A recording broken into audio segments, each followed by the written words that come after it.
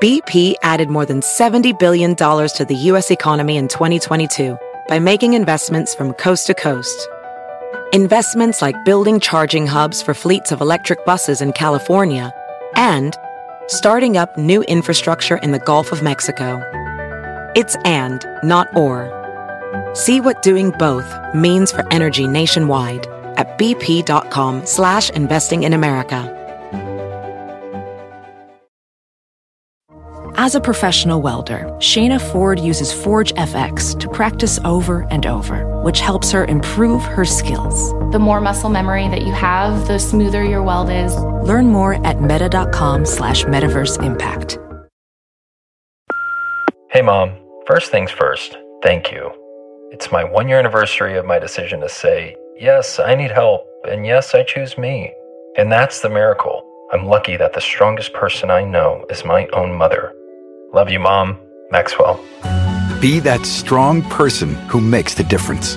If your loved one is struggling with drugs and alcohol, reach out to Karen for a different kind of addiction treatment. Visit caron.org/lost. Selling smoothies is what I do, but for small business insurance, I chose my State Farm agent. He's a small business owner too, so he knew how to help me personalize my policies. Like a good neighbor, State Farm is there. Talk to an agent today.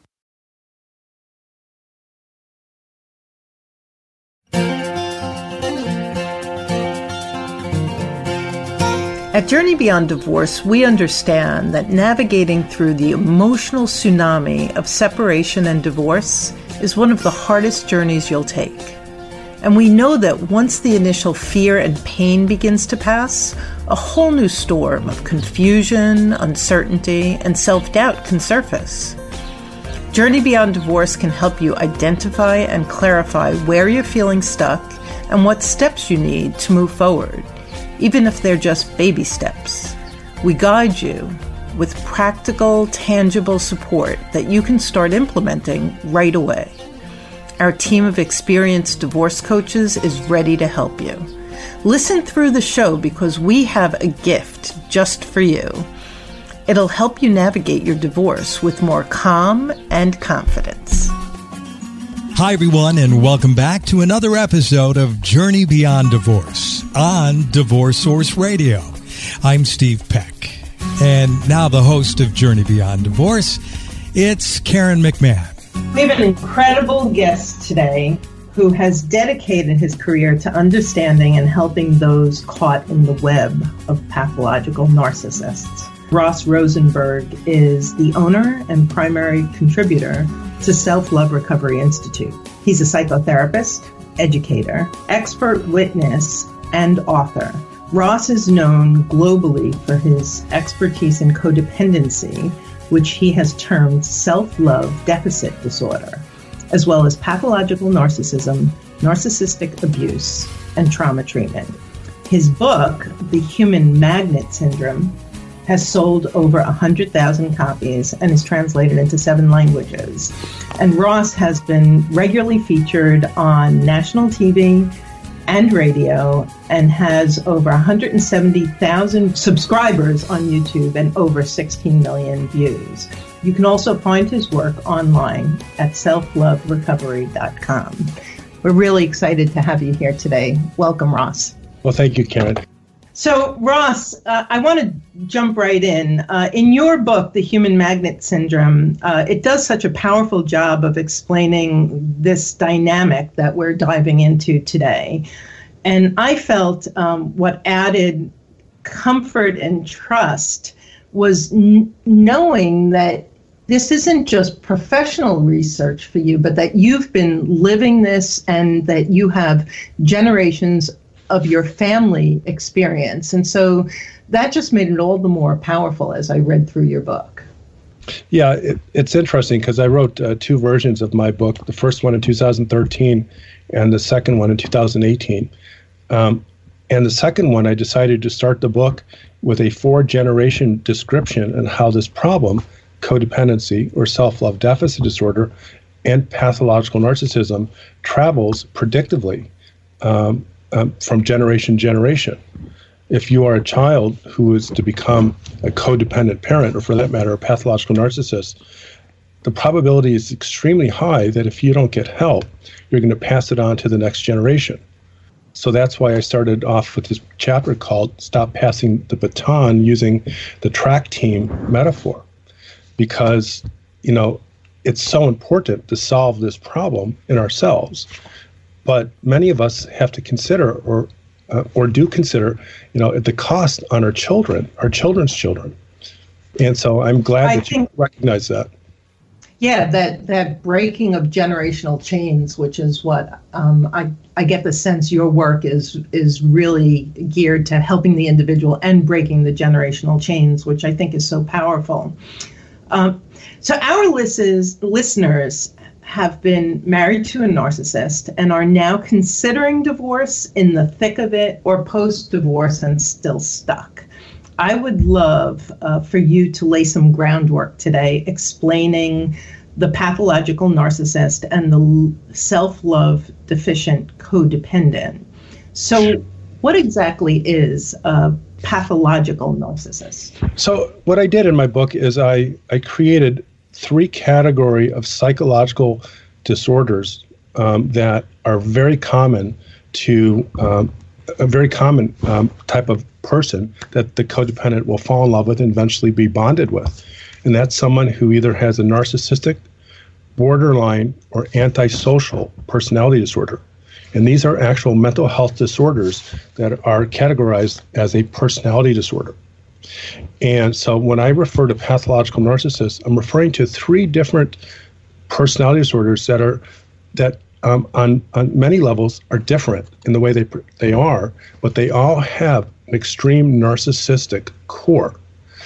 And then the codependent is the opposite.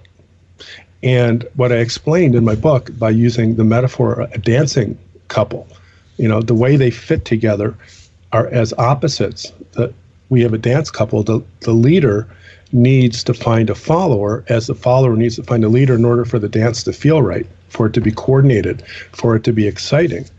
And only the selfish, self-centered narcissist is going to, he or she only knows how to dance with a giving, sacrificial, and accommodating codependent. And that is why that is the basis for my book, The Human Magnet Syndrome. So if we talk a little bit more about that pathological narcissist, having been married to someone who is on the spectrum, there were things that during the marriage I thought were normal, and since I've learned are traits, what you typically see. Can you describe, and I think our listeners will just be nodding their head as you say this, because this is what they're experiencing. I think there's a value in you describing. Oh, absolutely.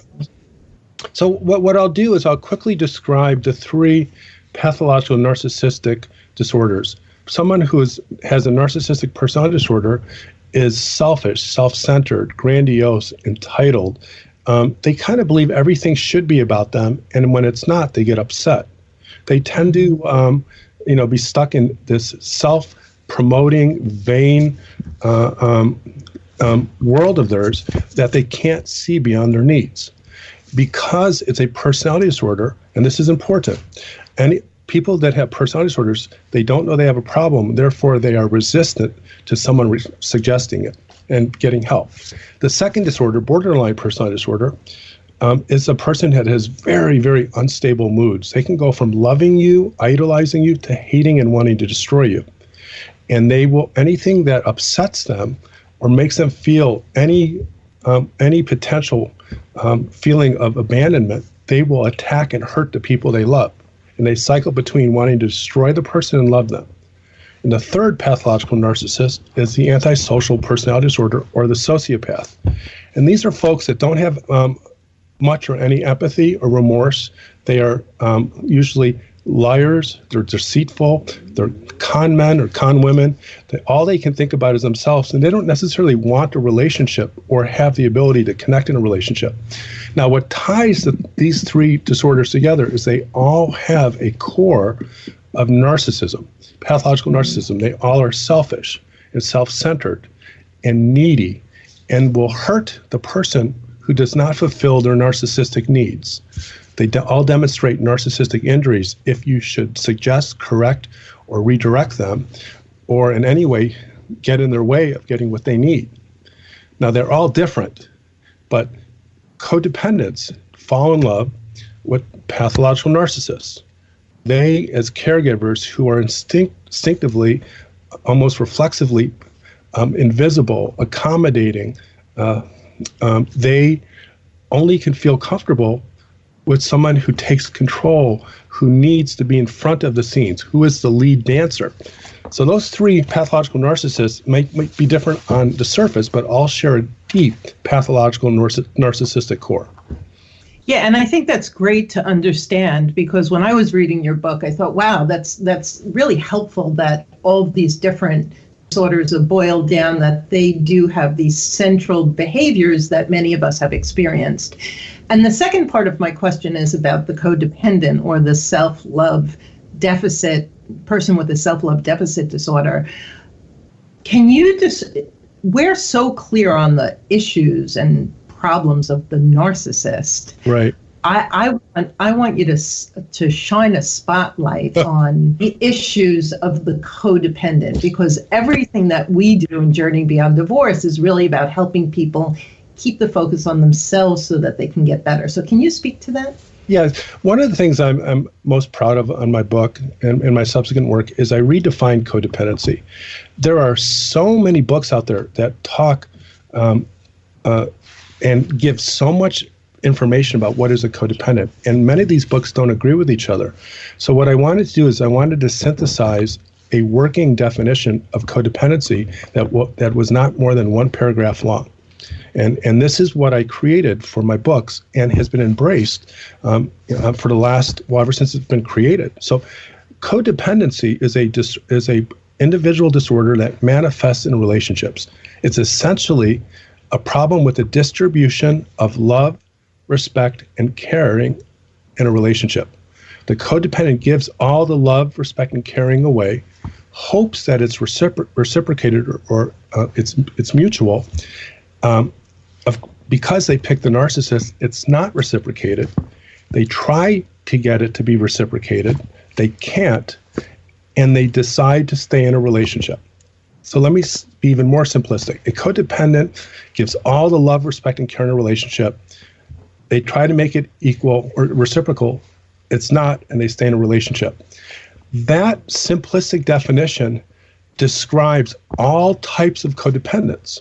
Just like there are different faces for narcissists, there's also so many different faces of codependence. But every single type of codependent that I describe in my Human Magnet Syndrome book, it all can be traced back to this distribution of love, respect, and care in a relationship. They want to give it all away. They hope that it'll be equal, and it's not. And the problem is because of the chemistry and the forces that bring the codependent and narcissist together, the Human Magnet Syndrome, they pick the person that has no interest or ability to reciprocate. When I'm listening to you, it's like the difference between the codependent and the healthy person is a healthier minded person who has more self-love wouldn't just keep giving and giving and giving, getting nothing and staying hooked. Is that correct? I'm glad you said that. And so after I wrote the Human Magnet Syndrome, I expanded the definition of codependency and actually changed the term. I mean, I needed to, in the Human Magnet Syndrome book, I needed to redefine codependency. And after that was published, I renamed it to self-love deficit disorder, because what binds all codependents, what they all have in common, is a lack of self-love. And I explained that a person with codependency always, and I don't mean sometimes, I don't mean 90% of the times, they come from a childhood that had severe attachment trauma because they had a parent who was a narcissist and a codependent. That's the generational thing. They experience attachment trauma. From that core shame, from that, this deep, pervasive, bone-aching, pathological loneliness, and it becomes an addiction. That pain of loneliness is so severe that they will choose to be in a relationship to make the pain go away. And then at the top of this is the symptoms or traits of a codependent. So to understand a codependent is not in what they do, It's like, why do they do it? They cannot stop being in a relationship because the opposite of that is to be alone, and to be alone is to feel loneliness and shame that rocks their core. So they either find the type of person that will fit with them, the narcissist, or they stay in that relationship because of the addiction and the withdrawal symptoms of pathological loneliness. And the people that are listening in today are the ones who are boldly pushing through that and divorcing the narcissist. And so there's a saying I heard once, until the pain of where you are is greater than the fear of where you're going, you will not change. And I think that for myself and so many of my clients, you really had too high of a pain threshold, but at some point decided I do have to leave. And so I'm hoping that the rest of our show today can really help these people begin to focus on where they can heal and disengage. Right. And that you're saying reminds me of my favorite saying by Anais Nin, and I always butcher it. And the time came when the pain of being closed down and safe, when the time came when you realize you lose more by being closed down and safe than by being open and having a potential to love. Oh, I love that. And I butchered it, but that's the essence of that. Yeah. By Anais Nin, yeah. I hear that. And essentially, the reason I like, what Anais Nin said, which kind of piggybacks on another favorite saying by George Eliot, it's never too late to be the person you should have been. So people who had codependency or self-love deficit disorder, they've never experienced self-love, and the absence of it compels them to repeat the only type of relationship, the only type of love that they've ever known. And that's the type of love they were introduced during their childhood and their family. And the beautiful thing about solving this problem and learning about self-love is that once they heal those wounds and traumas that cause this codependency or self-love deficit disorder problem, they finally have the innate ability to know what's good for them and to be attracted to the right type of person. Right. And I think that's one of the greatest fears that I hear is I'm going to go out there and I'm going to meet the same man or woman in a different body. And the way you avoid that is by doing the healing that you and I are going to talk about as the show goes on. And that's what my therapist said. That's, before I came up with the human magnet syndrome idea, my therapist says, Ross, you have a broken picker. And he would pick up his hand and show me an index finger that's crooked. He says, you fall in love with the same woman, but with a different face. And that comment changed everything for me. It's when I realized for the first time, the problem is not the nasty narcissist that I fall in love with. It's me. I'm finding them familiar, sexy, desirable, and I'm falling in love with them. And that was the moment of time where I essentially started to put together this idea that we can only get better, we can only solve this magnetic attraction to the opposite narcissist is if we find out what happened to us and what's wrong with us. That's the difference between my work and a lot of work, others work with codependency, is I say we have to take responsibility and solve it within ourselves. The narcissists are always going to be narcissists, but if we can figure out why we keep falling in love with the same person but with a different face, then we have a chance. And that's the self-love part. And that's why I wanted you on the show, because that is the core of transformation. Personal transformation is being able to really focus and do it with compassion and kindness toward oneself. I think that people don't become codependents in relationship. They're set up because their childhood, and as you're saying, perhaps generations to be where they are, and yet they can change it. Absolutely, it's impossible to change something that you're not aware of, that's embedded unconsciously, and that is why my human magnet syndrome and the codependency cure work, I believe, is helpful. It not only explains the problem in a way that codependents accept. When I started talking about this as a problem of self-love and trauma, people didn't reject it. They embraced it because it gave them a name for the problem and it pointed them to a solution. And it's a difficult solution, but it's a possible one. Yeah, and it just really just hones right in on, as a recovering codependent, I'm like, that's it, self-love deficit. And it just nails it, which is beautiful. You know, one of the things, as we start talking about what the codependent can do, we talk about how it's so important that in order to have a healthy relationship, you have to have healthy boundaries. The narcissist is boundary oblivious. I have found that most of the codependents I've worked with have very little experience or understanding around what a boundary is, how to set it, how to uphold it. Can you speak to that in terms of how that plays into the healing? Oh, sure. First of all, I'm going to take a risk here and be a little bit heretical and say boundaries don't work with narcissists. And it's an important starting point because it is crucial and completely necessary in the treatment process of codependents or SLDs is to learn how to do boundaries, but not so much to figure out a way to control the narcissist, but to understand how to protect themselves.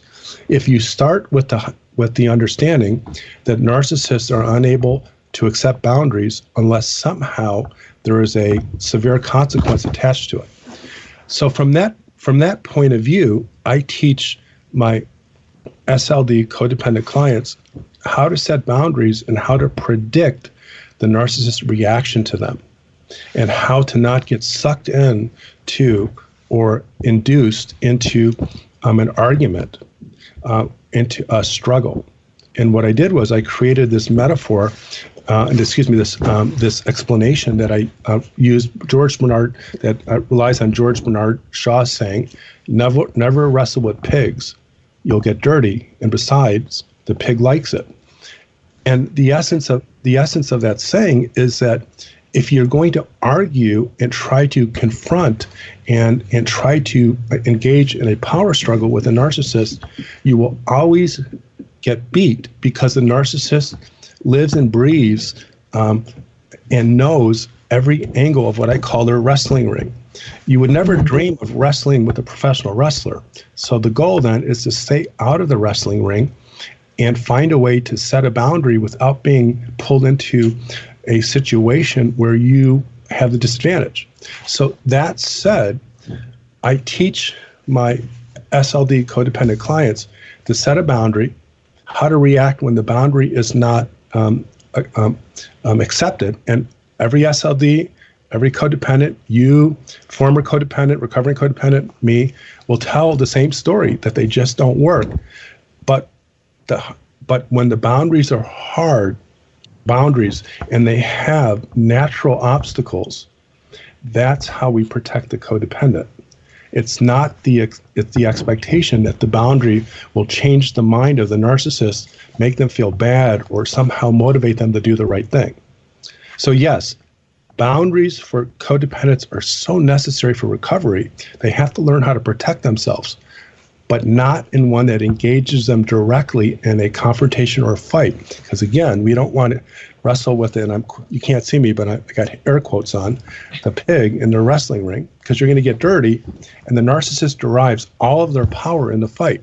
So it's a new strategy.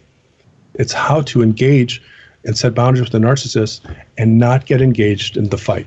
And we'll be back with more Journey Beyond Divorce after this.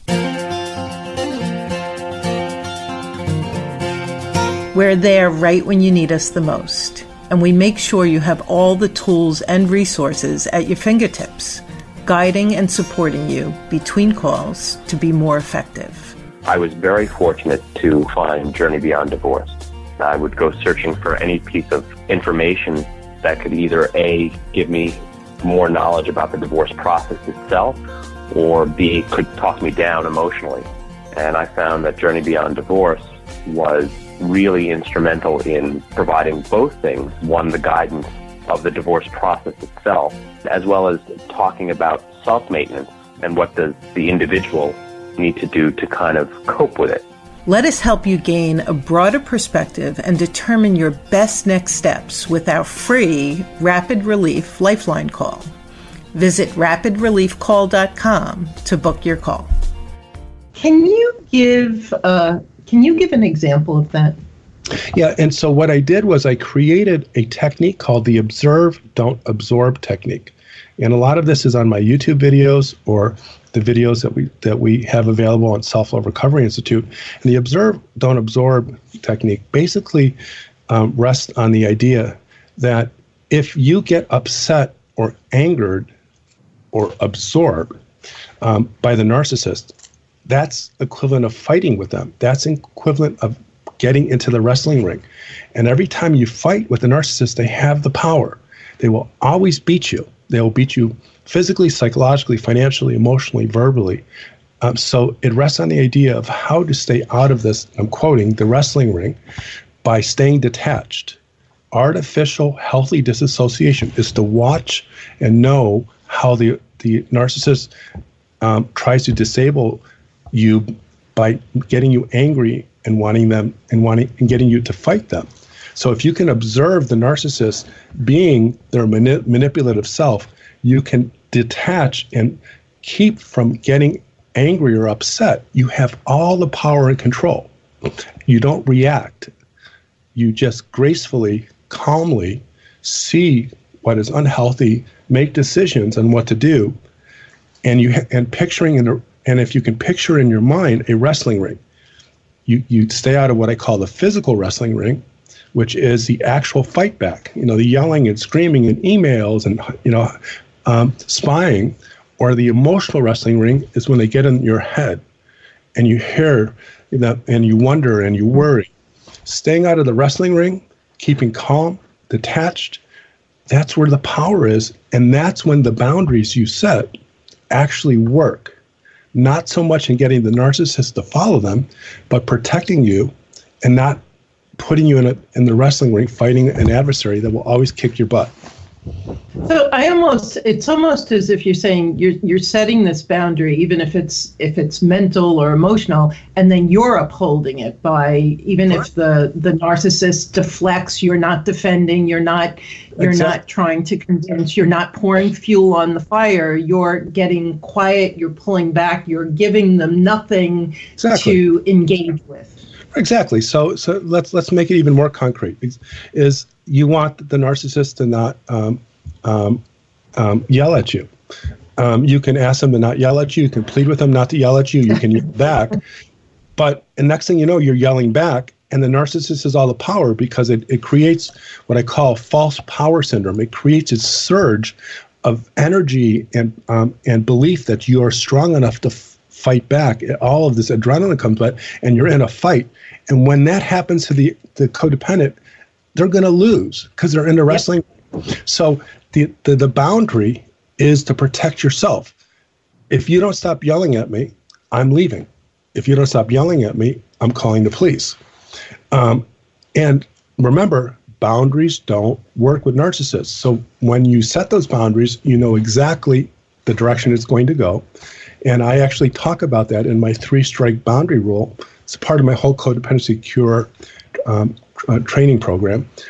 And then the boundaries will end either with the execution of the boundary. You actually follow through with what you're going to do. I'm going to leave, you're going to leave, I'm going to call the police. And narcissists might never understand why they need to pay attention to the boundary, but after the consequence or the execution of the boundary, they will start to respect the boundary, not because they have empathy, because they don't want the punishment, they don't want the consequence. So never expect the narcissist to understand it, but you can expect, if you use my observe, don't absorb method and don't get induced into a conversation or an argument, they will feel the consequences and eventually follow the boundary just because they don't want to experience the losses or harm or pain. I hear that. And what I'm hearing you say is upholding a boundary is about you changing your behavior. So making the call to the police, grabbing the car keys and leaving. Like, not so many people think, well, I keep trying to get him or her to uphold the boundary. And it's not about what they do. It's about what you do. And that's what I call, I have all these names for all these different things. That's what I call the codependent delusion. A delusion is a belief that's not based on reality. Is to think that the narcissist is going to listen to you when they don't want to, and you can make them. That's part of the dance. That's what keeps them together. That's what keeps them in a wrestling ring. So when you set the boundary with hopes to change the narcissist, it keeps you connected to them. The boundary is to protect yourself, and it's specific. They have to stop doing this, or they have to do something. And if not, this is the outcome. This is the consequence. And then you have to deliver it. You don't get personal. And I think that's the hardest part too. I think that when you're so afraid of the narcissist, the fear of, and I was in this position, the fear of calling the police, the fear of leaving, and the wrath of what's going to happen afterwards. And the bottom line is, the sky never fell and the earth never ate me up, and I got a little bit better. But that fear, that bone shaking fear that when you do something like that, you're going to suffer a consequence. And to your point, Ross, the narcissist suffers the consequence when you're bold enough, courageous enough to do it, and then they don't want to suffer it again. And therein lies a change. And let me add, when I talked earlier about understanding codependency as, trauma, shame, loneliness, and the addiction, it's important to know that unconsciously, sometimes consciously, the codependent is terrified of being alone. They want to change the narcissist. They want things to be different, but they are so afraid of being alone. So if you accept, and by the way, when I created the idea of pathological loneliness, it's like every person I knew that had codependency or later self-love deficit disorder, they said, oh my gosh, that's it. It is the bane of a codependent, is the idea of being alone. So you can set a boundary, but the narcissist knows, and maybe you know, that you're not capable of leaving the relationship. So you're fighting a fight that you're not able to execute. Because if you're setting a boundary and you can't execute on the consequence, which is if they don't respect you to leave the relationship, then you're just on a hamster wheel moving forward, thinking you're going to get somewhere, but you never make any progress. And you're listening to what they're saying, and they're telling you you're going to be out on the street, or you're not going to have any money, or everyone's going to know it was your fault, or you're going to lose the children, or all of those other things that all of our listeners hear all the time. And it's like when you're believing their distorted reality over what's real, you can really get caught on that hamster wheel that you're discussing. And what you're talking about is gaslighting. And that's one of the many differences in my first and second Human Magnet Syndrome book is I introduced the concept of gaslighting, both in the development of codependency in your childhood and the maintenance of it in an adult. Narcissists purposely gaslight the codependent, the SLD, into accepting a reality that is not true or accurate, that no one will love you. You're too heavy, you're too light, you're too tall, you're too short, you're not educated, you'll never get a job. If they can turn you against yourself and make you believe something that's not true, they've controlled your destiny. So what good is the consequence when you say, stop yelling at me, stop yelling at the kids, or I'm going to leave you? The narcissist knows that you've been gaslit to believe that you won't leave because you're afraid of being on your own. Right. It becomes futile.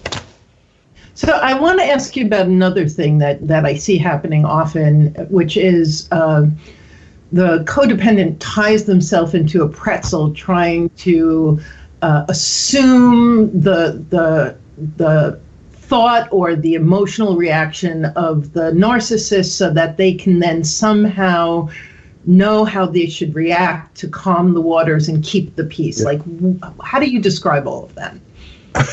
I describe that whole process as delusional.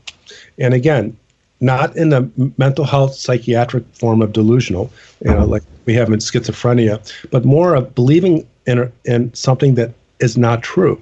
And it's the fundamental belief that you can control the narcissist, keeps them engaged in this wrestling fight that they think they can win, but with an adversary that always is stronger and more powerful. The codependent cannot change a narcissist. And once they realize that, because remember, I started off at the beginning of this interview, they have personality disorders. And the nature of a personality disorder is they don't think they have a problem. They blame people for their problems. When held accountable, they blame the person who held them accountable, and they project all of what's bad about them onto another person, and they don't even know they're doing that. So it is almost impossible to get the pathological narcissist to take responsibility for something, let alone change.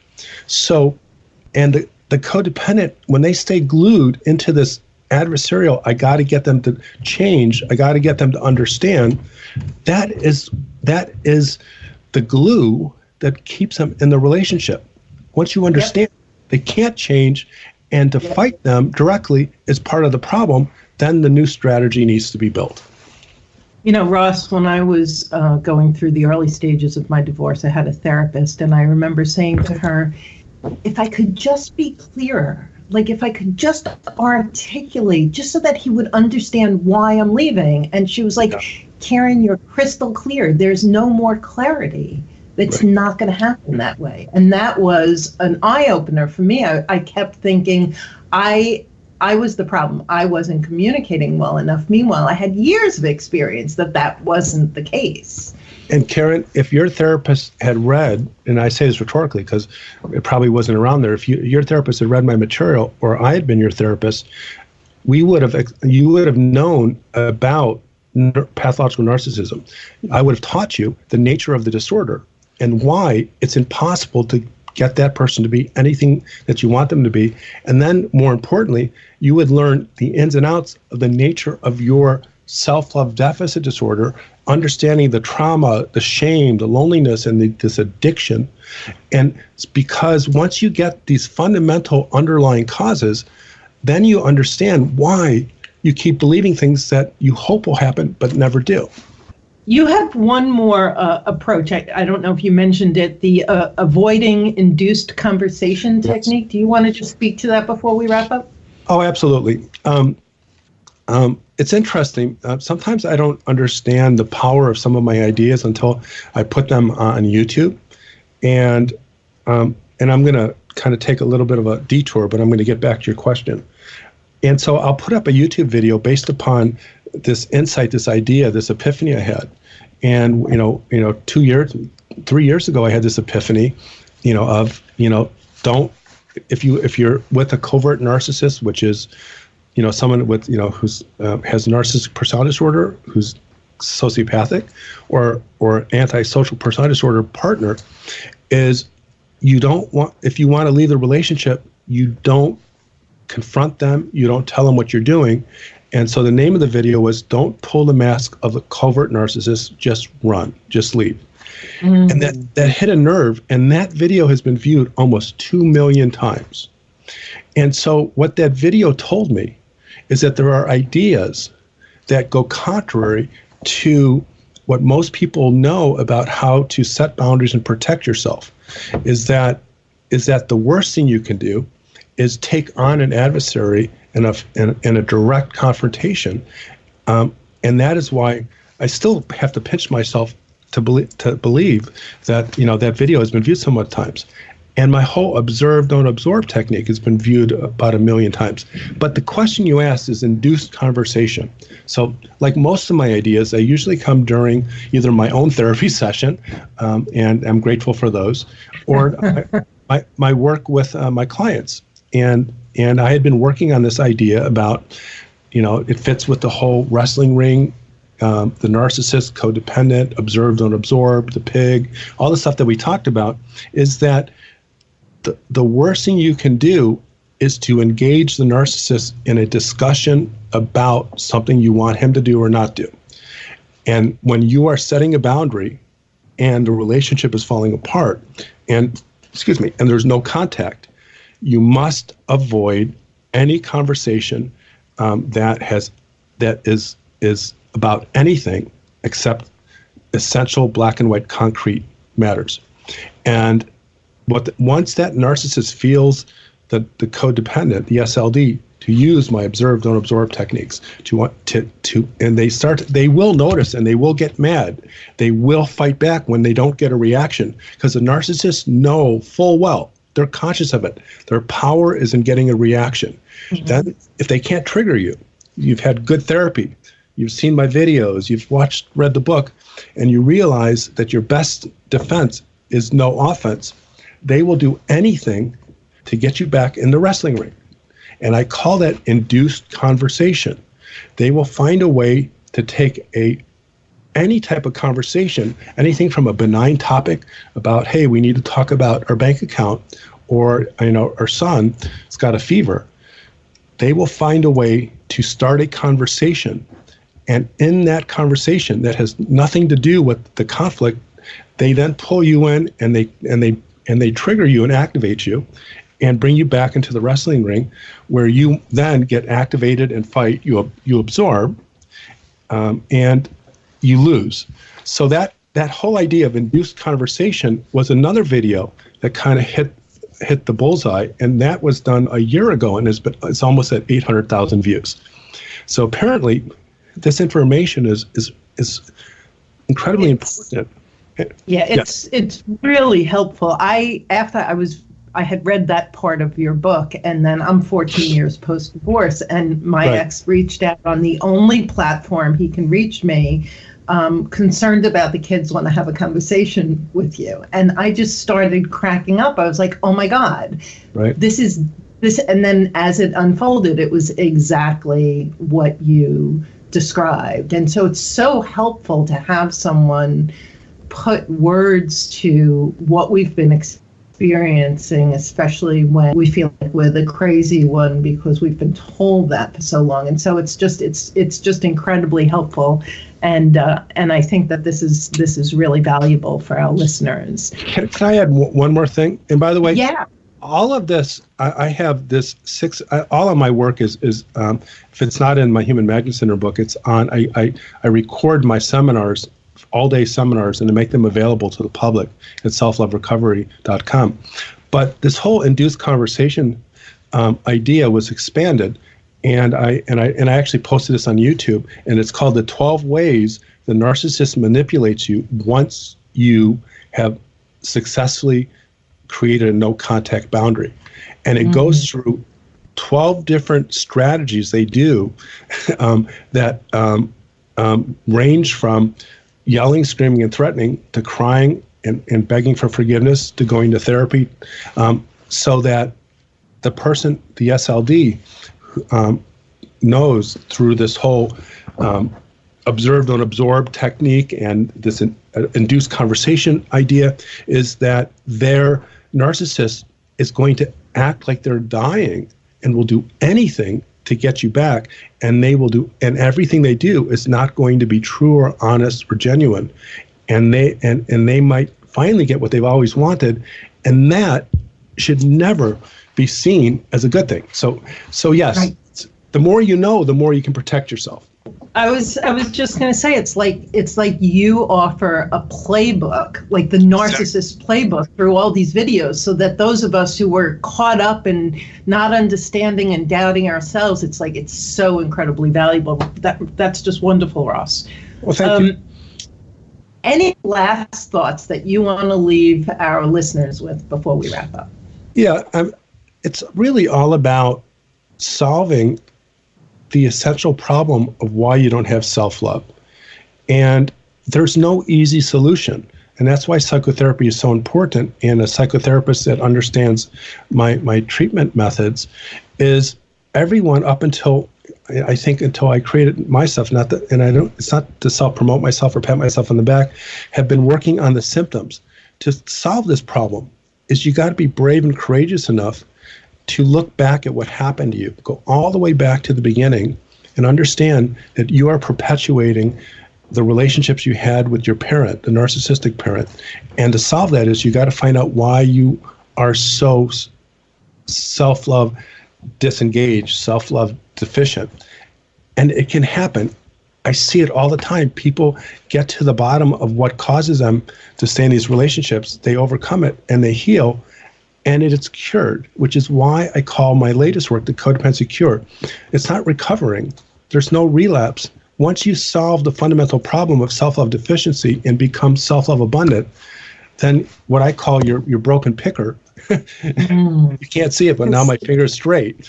And now you're attracted to people that are more like you. And you don't really have to know anything. It just happens organically and naturally. So there's hope, and don't give up on that.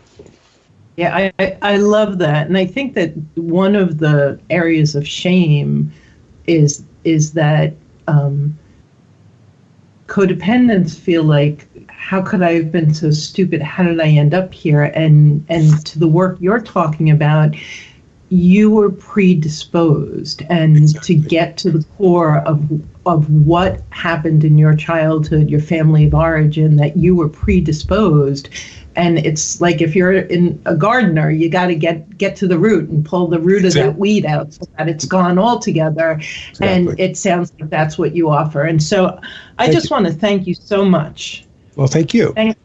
Thank you for sharing your expertise, offering our listeners such deeply informative and valuable information. I just want to share with our listeners, you can find the material covered in this show and much more in the Human Magnet Syndrome, which is Ross Rosenberg's book, tagline, The Codependent Narcissist Trap. And that book explains why codependents habitually fall prey to harmful and manipulative narcissists, and why they sabotage their dreams for freedom and happiness. It's a must read if you're caught in this relationship dynamic. And then the other one, which we've referenced a few times, is the Self-Love Recovery Institute, where you can find all of Ross Rosenberg's professional services and downloadable video programs. Just go to www.selfloverecovery.com. Thank you. So if you've been finding value in our podcast, please take a minute and review our Journey Beyond Divorce podcast on iTunes. It's fast and simple, and it's a great way to pay it forward and help someone else who's looking for valuable content on divorce. Also, stay tuned for the upcoming shows in this Divorcing a Narcissist and High Conflict Divorce series. Make sure you subscribe to our Journey Beyond Divorce podcast so that you'll be notified when each new episode goes live. And some of our upcoming episodes include our next, which is Strategies for Staying Sane and Effective during your high conflict divorce, and that'll be followed by Understanding the Legal Landscape and Supporting Experts Available for High Conflict Divorce, and then How to Protect the Kids when divorcing a high conflict personality. We've got 24 episodes in total, so stay tuned. My deep desire is to support you to effectively navigate your high conflict divorce and to grow personally, to experience transformation through your journey. And you can learn more about us at jbddivorcesupport.com. You can also join our Journey Beyond Divorce community on Facebook and receive guidance and encouragement from our coaches along with the other members who are facing similar divorce challenges. We're also sharing valuable content on YouTube, Instagram, and Twitter, so wherever you hang out, you can find us. We'll be back in a couple of weeks with our next episode, so stay tuned and thanks for listening. At Journey Beyond Divorce, we know that sometimes the most powerful support we can offer is to help you process the storm of emotions you're experiencing and gently challenge the beliefs that are keeping you stuck. The way Karen delivers her program is that she validates the feelings, the emotions, the ups, the downs. She hones in on the specifics that really talk to that particular person when they're going through this crazy emotional time. Let us be a beacon in the midst of this crazy emotional time. Book a free Lifeline call with us to help lift the fog and begin practicing new ways of thinking, being, and doing that better support you as you journey through and beyond divorce. Our gift to you is taking that first step with you on your free Rapid Relief Lifeline call, where we help you navigate the emotional and logistical turbulence of separation and divorce. Visit rapidreliefcall.com to book your call.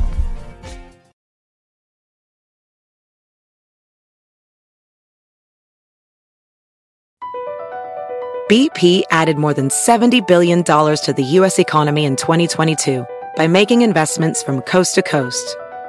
Investments like building charging hubs for fleets of electric buses in California and starting up new infrastructure in the Gulf of Mexico. It's and, not or. See what doing both means for energy nationwide at bp.com/investing in America. Hi, Max. I wanted to share something with you. I wanted to tell you how grateful I am and how you've embraced your sobriety since day one. I'm grateful for how you changed your life. I'm grateful for the love you have for me. I'm grateful for you. Love, Mom. If your loved one is still struggling with addiction, you might not feel like you'll ever get to grateful, but we can show you how. At Caron, we've helped families overcome addiction for 70 years. So if your loved one is ready for something different, visit caron.org/lost. Jake from State Farm here, hanging out with Mel's Mow and Grow. Mel chose State Farm for small business insurance because his local agent is a small business owner too. So she knew how to help him personalize his policies. And now, he's rolling in the green. Like a good neighbor? Guys, I'm trying to do the line. Oh, sorry, Jake. It's all good. Like a good neighbor, State Farm is there. Talk to an agent today.